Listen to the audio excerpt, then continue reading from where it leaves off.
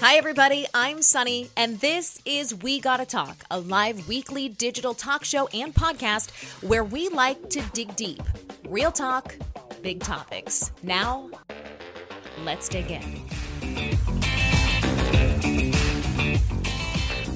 Hi, friends. Welcome to We Gotta Talk. I'm really excited, as always, about this week's guest. It is the holiday season. We had everybody here for Thanksgiving, which was good, but also incredibly stressful and busy. And we still have a huge Christmas ahead of us, too, with tons of social events and things that we're going to be doing. I'm sure you guys are in the same boat. It's good, right? We love being around our family and our loved ones, but the holiday seasons can also be unexpectedly difficult, not just stressful in terms of the number of things that we have to do, from planning the holiday through executing all these things, especially for our kids that we want to do. But it can also really bring up buried traumas or issues that we've been dealing with.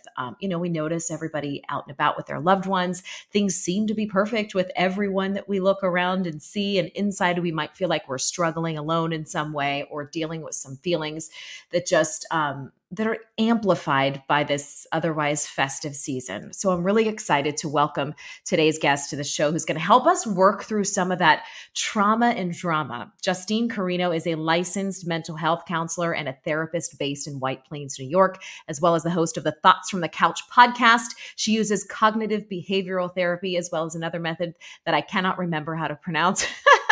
That we're going to have her remind us of in a moment. But basically, she deals with people in all stages of life, helping them to overcome overwhelm, stress, perfectionism, any of those things that we might be dealing with, especially during the holidays. Justine, thank you so much for coming on the podcast. Hi, thank you so much for having me. I'm honored to be speaking with you. This is so good to see you. I've been on your show before. We waxed poetic on my medical anxiety, which was super fun.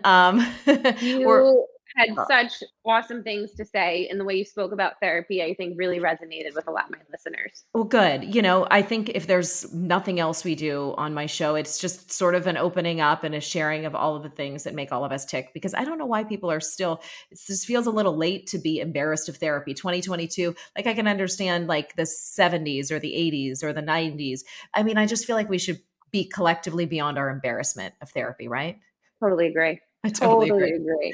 I always say the people who joke about not needing therapy are the people who need therapy the most. Yes, usually the people that are coming to therapy are talking about the people in their lives that need the therapy. Isn't that interesting?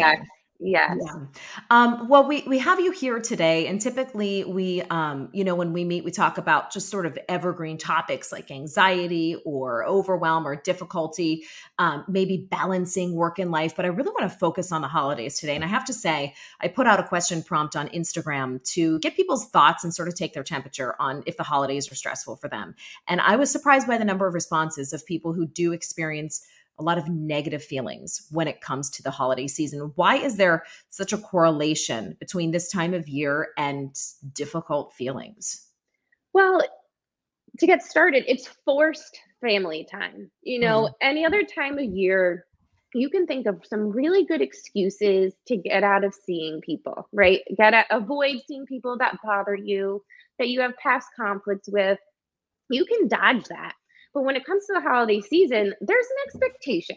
There's a precedent, right? It's everywhere in the media. It's in every Christmas song, Home for the Holidays, right? So there's this expectation that you're going to gather with family no matter what has happened throughout the year. Mm-hmm. And that is why so many people are reactive, because they can't think of a good reason to get out of it. I mean, it's a big holiday that people are celebrating, whether it's Thanksgiving, Hanukkah, Christmas, New Year's.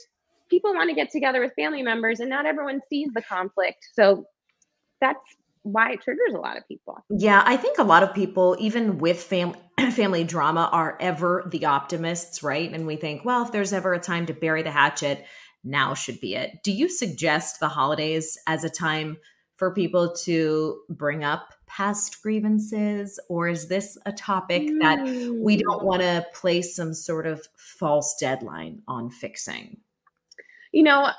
That's a great question. And I think it's dependent on what the conflicts are between the family members. If you communicate the right way and effectively, I think you could talk about anything at any time. Hmm. The problem is we don't really know how to communicate effectively. And usually with our family members, we're caught between either being very passive aggressive, or straight up aggressive. And that leads to a conflict escalation. Okay, let's dig in right there. What I have noticed in conflicts in my personal life is that we tend, especially in our immediate families, our, sort of secondary relations, aunts, uncles, cousins, etc., we tend to adopt a family role very early on in life. We are assigned a descriptor and a title. She is the shy one. She is the aggressive one. He is the avoidant one. And these labels, I don't know why, they're really easy to escape in the real world where no one knows our history. But when we come back to that family table, why, Justine, do we immediately go back to the 7-year-old version of ourselves? I love that you bring this up. You're really speaking my language. And this is one of the theories that I work with my clients on. And it's from Bewinian family systems, right? So the families that raise us, we all function as a system together. We all have this role that you're mentioning that just unfolds naturally. But the purpose of these roles are to keep this homeostasis, to keep the family at a baseline or this default, right? So maybe you being the good girl or the golden child gets everyone's attention off mom and dad hating each other, gets the attention off mom and dad having severe issues in their marriage because they align over you. They get to praise you. They get to say, look how well we parented, blah, blah, blah.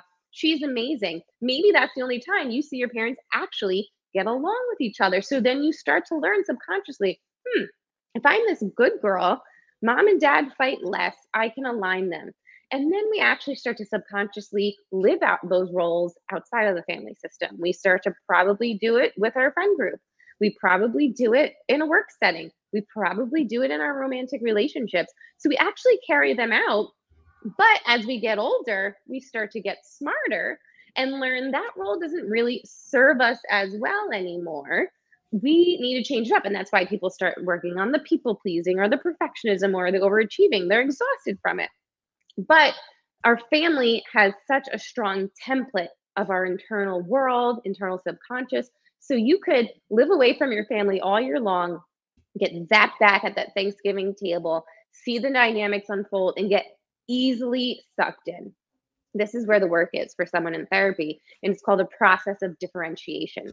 A differentiated adult starts to learn that they can have boundaries, they can say no, they could be different than the role they were raised in, and they can have a new role in their family system.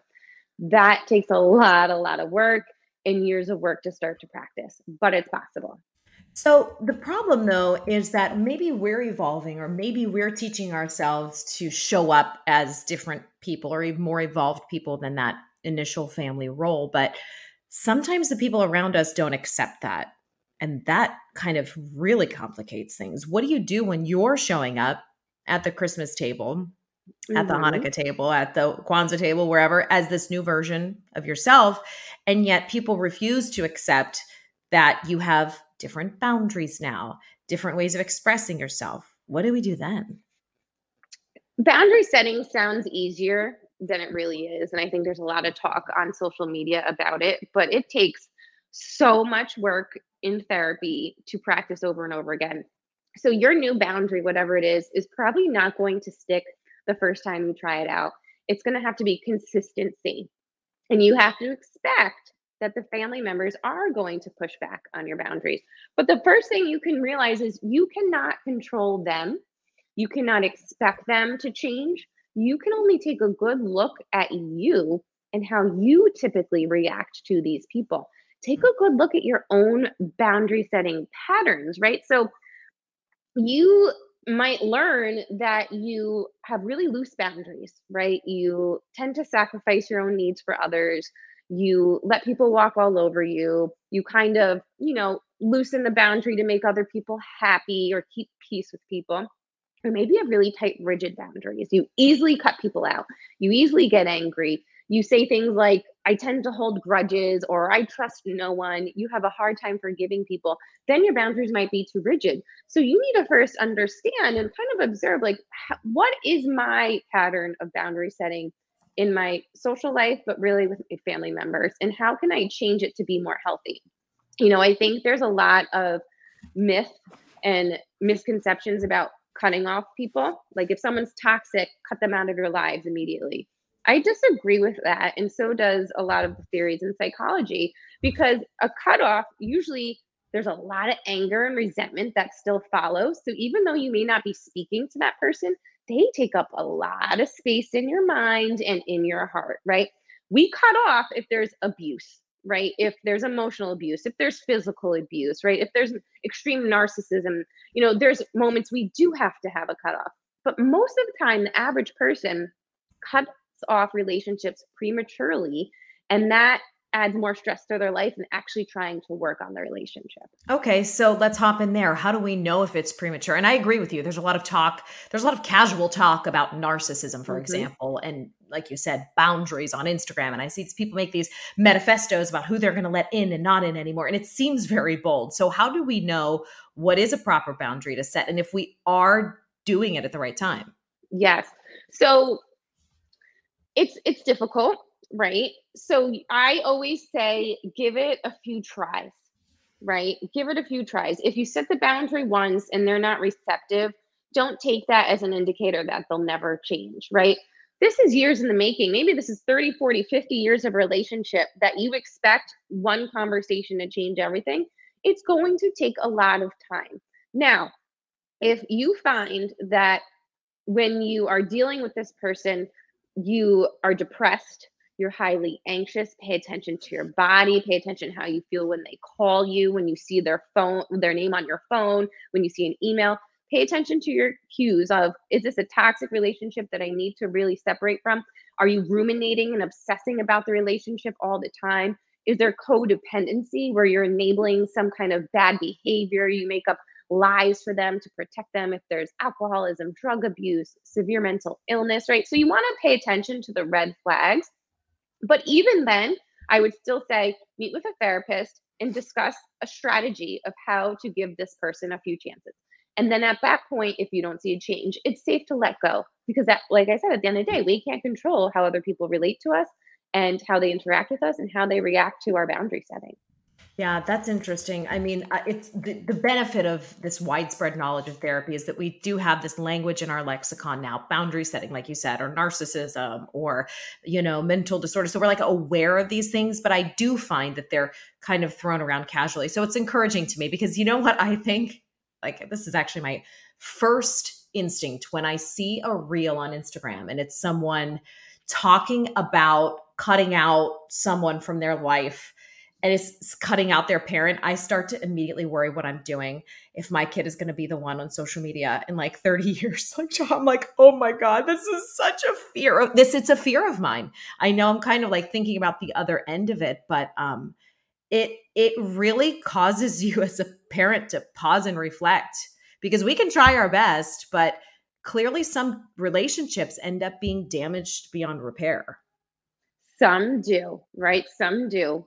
But if someone's coming to my office and at week to week they're talking about this relationship, but they're cut off, I like to reflect and say, you're not really cut off. You're coming every week talking about this person. This person still takes up significant space in your life. Can we attempt to heal and repair in some little way? Because that'll benefit your other relationships. I'll give Mhm. an example. Let's say you're a man who is having a really hard time dating, you're feeling rejected over and over again. And I come to find you have no relationship with your mother or your sisters. I'm going to say, bingo, your relationship template with women is strained. There's a lot of conflict there. What's being triggered in your dating life that's unresolved trauma from your childhood with your family? And sometimes we have to repair those relationships to see a better outcome while you're dating. That's interesting. So, do you notice there's often a tie between how we relate to our parents in our early years and how we relate to other intimate relationships down the line? Is that always what's screwing things up? It is so closely correlated. What's so fascinating, the first 7 years of our life, we are mental sponges. We are just downloading, downloading, downloading information and creating our subconscious mind. Everything's getting put in there. The problem is not everything we input into our subconscious mind might be reality. We may not fully understand it. So sometimes we create these beliefs that could be irrational or unhelpful. But our childhood relationships with our caregivers, our siblings, have so much power over how we interact in our adult relationships, whether it's with best friends, coworkers, and our romantic relationships. So it really forms this template of how do we set boundaries with people? How do we navigate conflict? How do we express ourselves? Lots of times I hear clients say, "Oh my God, I was yelling at my kids. I sounded just like my mother. I sounded just like my father." Yeah, you did because that's what you experienced discipline like growing up. And now you're doing it. Your template's there. Even if you don't want to act that way, you have this strong template that you have to kind of work through and repair.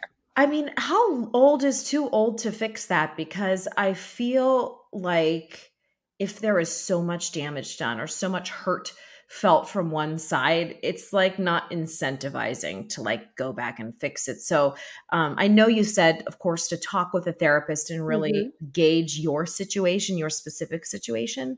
But like, I'm asking this for the parents who probably want to have that relationship and for the children who don't know if they do. Is it fixable even if we're in our 40s, 50s? 100%. I had a client last year who was in her 60s that wanted to repair with her clients that were like, I mean, her clients, her parents that were in like their 90s, right? Wow. I also have clients that are extremely resentful of their dying parents right now. And they have a big defense up, like, I'm scared that, my mother or father is about to pass and we never repaired this.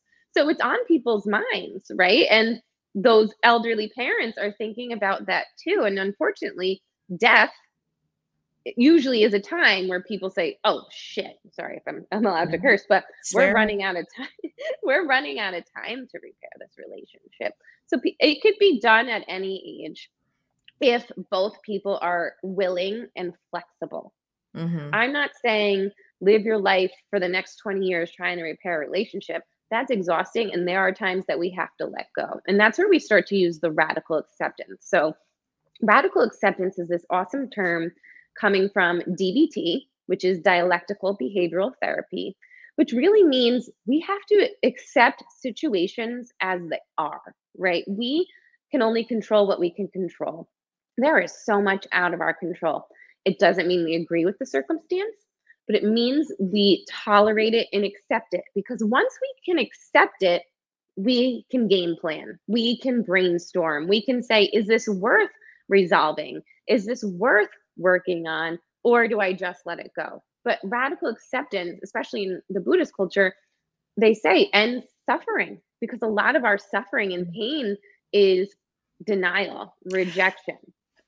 Okay, so what if we are pursuing radical acceptance in a complicated relationship in our lives, but practicing that involves accepting that the other person defines reality differently than you do. I mean, I can accept, for example, that I think the grass is green, but if the person I love and want to repair a relationship with the most, no matter what I say, thinks it's blue, that to me feels like a complete obstacle in truly resolving a relationship. So, how do we radically accept a situation or a person when they see things so differently from us?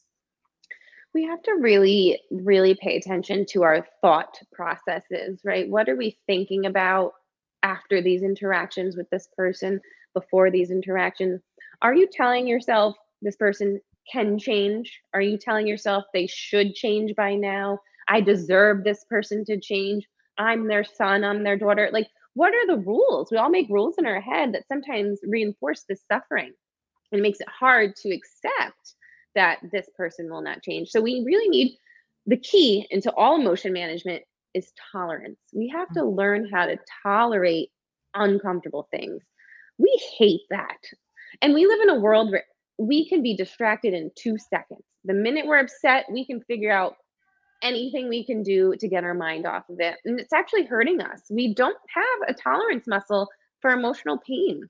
Mhm. And feelings are information to us. We need our feelings. We can't push them away. If they do, they grow stronger. So we have to learn how to tolerate how we feel, tolerate if we have an expectation that's unrealistic and unlikely, right? Maybe you have to go through the process of putting an effort a few times. Then you have to accept this person's not going to change. I'm not going to have this repair before they pass. I'm not going to have this repair before Christmas dinner. And that sucks. And that makes me feel so sad. And you grieve the loss of that relationship. Grief can exist even when people are alive. We grieve the loss of something. It sure can. I'm thinking about even romantic relationships looking the way we think they should, or friendships looking the way we think they should. It's just really hard because I think all of us have an idea of how we show up in the world for people, and we expect a mirror image of that. I mean, whether or not that's silly to say, if I do something for someone I love, it's not like I expect quid pro quo 24/7, but Right. or an equal exchange of time and love. However, like, I do think we tend to think, oh, well, I show up in the world like in a really great way for this person. Why can't they do that for me? And it's just like an endless cycle of disappointment, really. Yes, and some people are just not capable, and I hear myself saying that a lot in sessions, like, "I don't think your father or your mother or your ex-husband is actually capable of being the person that you hope they could be." That sucks. Yes, and that's Stop that. acceptance. We accept that this sucks, I don't agree with it, I deserved a better parent, I deserved a better husband, I deserved a better whatever, but I accept that this is the way it is and I can't control it and I'm going to let it go. And sometimes I do rituals with clients. Like, what's the ritual of letting go of the trauma with your brother or your mother? Like, do you have to go light some letters on fire? Do you have to light some Mm. pictures on fire? There's a lot to be done in rituals that help us process them. Just so we can put a bow on this before moving on to some specific questions from listeners, can you Yeah. give us a basic rule of thumb for when to work on pursuing the fixing of a relationship and when to not? I know it's going to be complicated, like you said, but Mm. just so that we can put a bow on this, because this is a really big one. And I think when we think about holidays and how we all desire to have really strong relationships with people in our life, this is going to be something that people are going to come back and back to. So I would say if you are able to still have some positive connection or positive emotions towards that person, whether it's some positive memories, whether it's, you had a good conversation with them last week and that went well, that shows us that they're capable Mhm. of interacting positively at times with you. So I would say at that point, give it a try. Mhm. And if you try too hard and you've given it a few chances, then you let it go. And sometimes letting it go, you will see comes back to you also down the road that maybe the person sees things differently and then they pursue you. I actually do have one more like follow-up before we move on. Have you ever seen anyone really radically like the other person? I know we are all the other people to someone. So I'm not saying that, one person's reality dictates how a relationship goes, but in your case, working with clients who have had difficult relationships, have you ever seen that other person really change drastically? Because I feel like that probably rarely happens. I have. And there was a moment in a session with a family where the daughter just wanted an apology because the daughter had a mother that was an alcoholic and has been in recovery successfully. But this daughter had so much anxiety, so much frustration, so much resentment. And we got to the bottom, and this person just wanted an apology and was like, my mom has made amends, has worked the 12-step program with everybody but me. And does she think I don't need it because I was such a little girl? And these are the sessions that give me chills when Wow. you hope going into the session, like, I'm like, please God, let this mother say the apology. And I already knew, I'm like, maybe I have to prompt this mother to do it. Let me take that risk. This mother did it on her own. It was meaningful. It clicked for both of them and it made significant different and change in their relationship. And actually my client's anxiety dissipated significantly. So it's 100% people can say sorry. People can look at themselves. Yeah, I love that. I love that happy ending. And I always like to kind of ask specifically. I know every situation is different because I think it's important to give people hope that there is a chance for some of that. Yeah, for Yeah. sure. For Okay, sure. let's get into some specific topics that people Sure. submitted. So we asked what's the hardest part of the holidays, and we can kind of run through these relatively quickly, but I thought they were interesting because they all come from kind of a different point of view. So someone said something difficult for her is relatives asking personal questions like when they will start a family. Can you speak Ah, to this situation?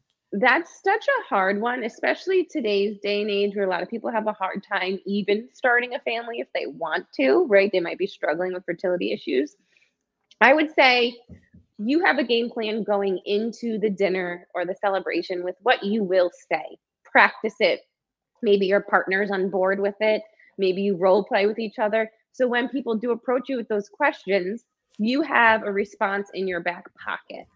And you can be polite, you don't have to be rude, and you can say things like, "Oh, I appreciate that you're interested, haven't thought about it yet." Mhm.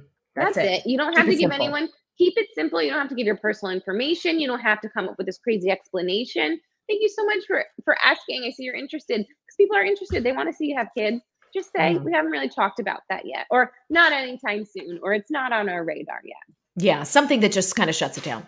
Exactly. Yeah. Okay. Exhaustion was one that came up time and time again. I'm assuming this is coming from the person who's doing a lot of the elf on the shelving in the house or the planning. So, Exhaustion, yes. oh, it's so real during this time of year. So, what's a quick tip to rejuvenate ourselves? It's a great question. So you still have to prioritize downtime. I think the holiday season has so much to do, right? If we wanted every day on every weekend to do some kind of holiday festivity with our kids, or ugly sweater party, or Santa Con, or this or that, we probably could fill our schedule. Don't.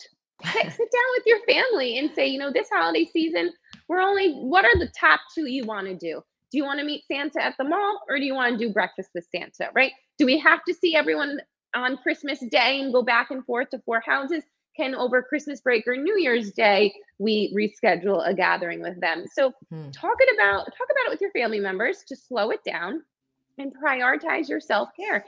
Even if it's for 30 to 60 minutes at the end of the day, you watch your favorite reality show. Or you wake up 10 minutes earlier for peace and quiet for coffee by yourself before the chaos starts in the house. Your downtime is important.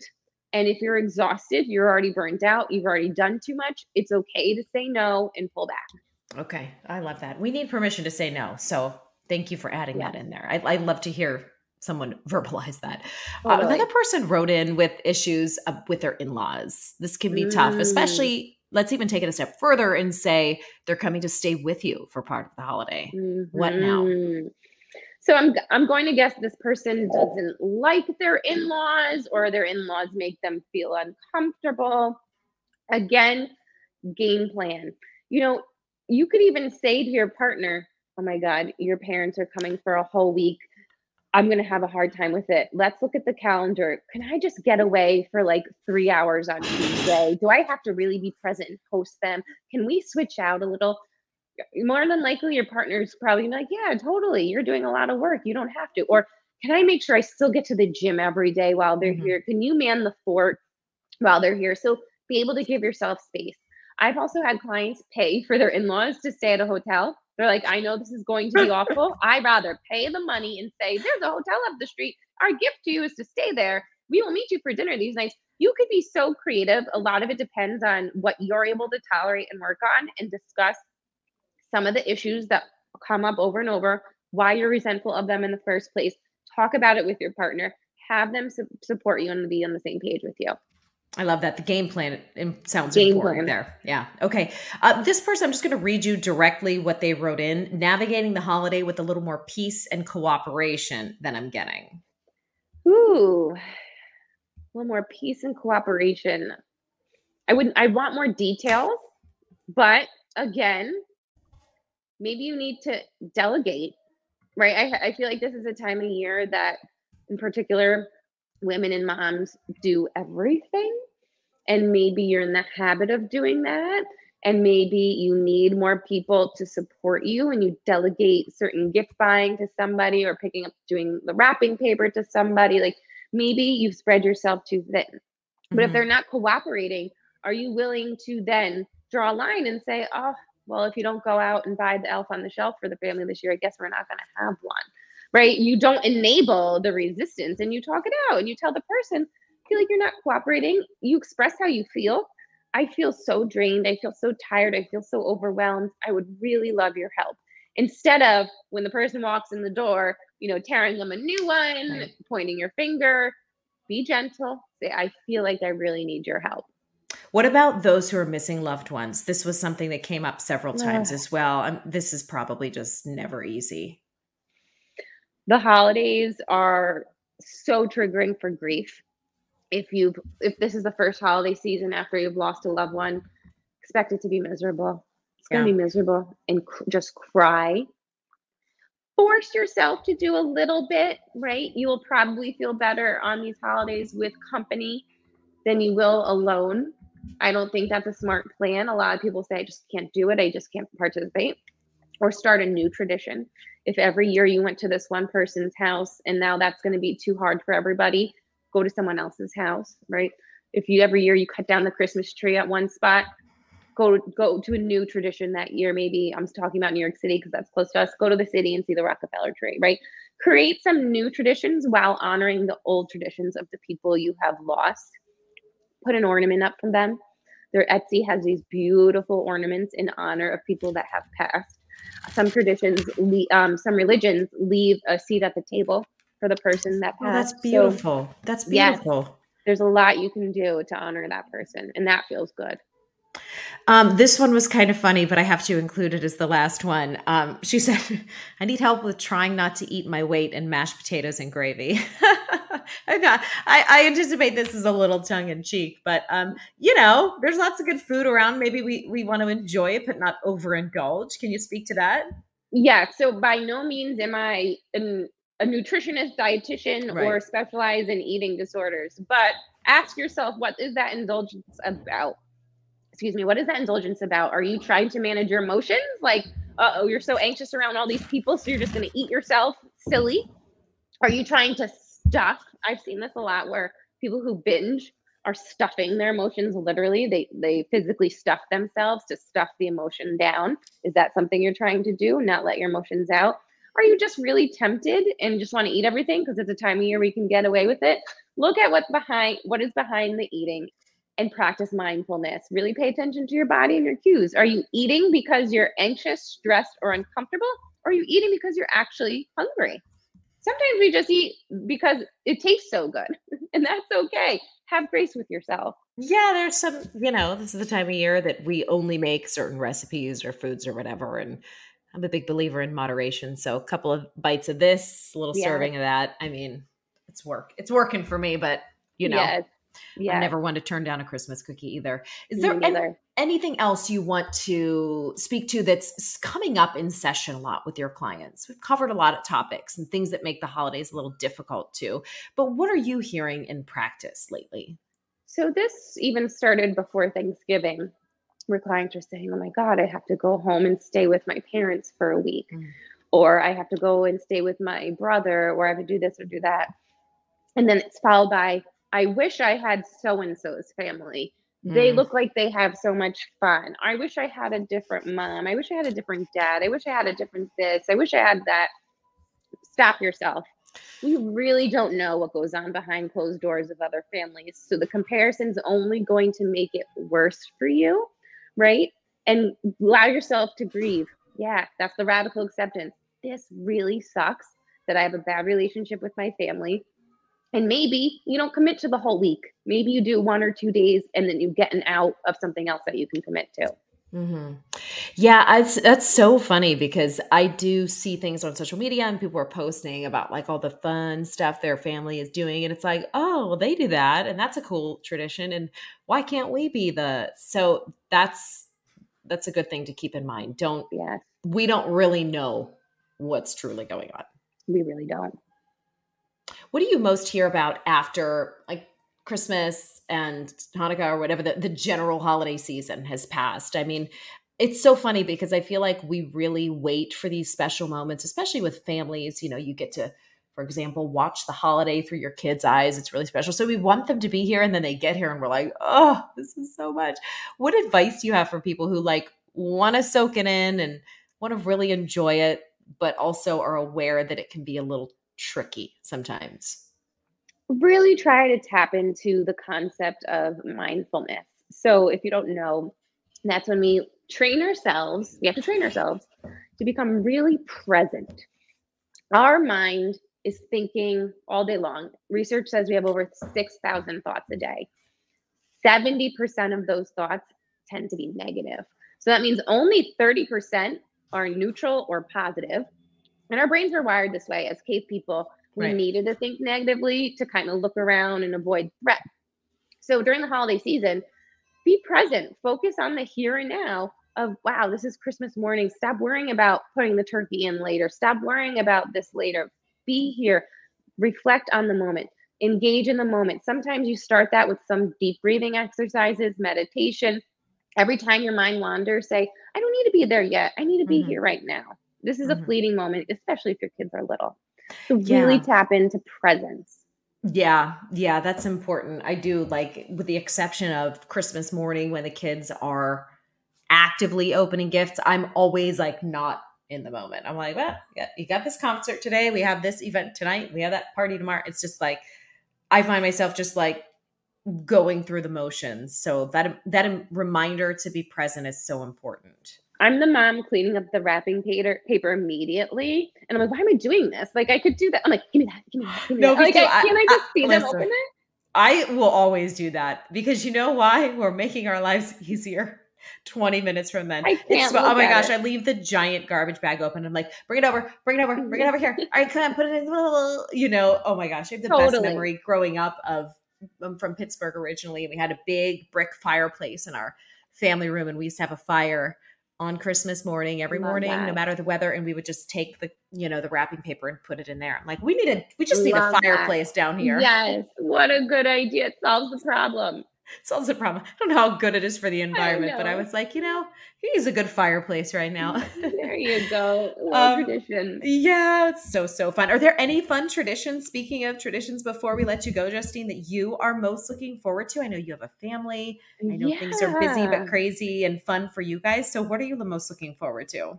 Oh, I love this time of year. I'm so obsessed with decorating the house, and we get the tree the day after Christmas immediately. It's always a priority. We go and get that tree after, I'm sorry, the day after Thanksgiving. We go after Thanksgiving and put up the tree. That's something I love. We're looking forward to doing some breakfast with Santa, but I love getting together with the family. Christmas Eve is really special. My husband's side is Italian, so they do the seven fish.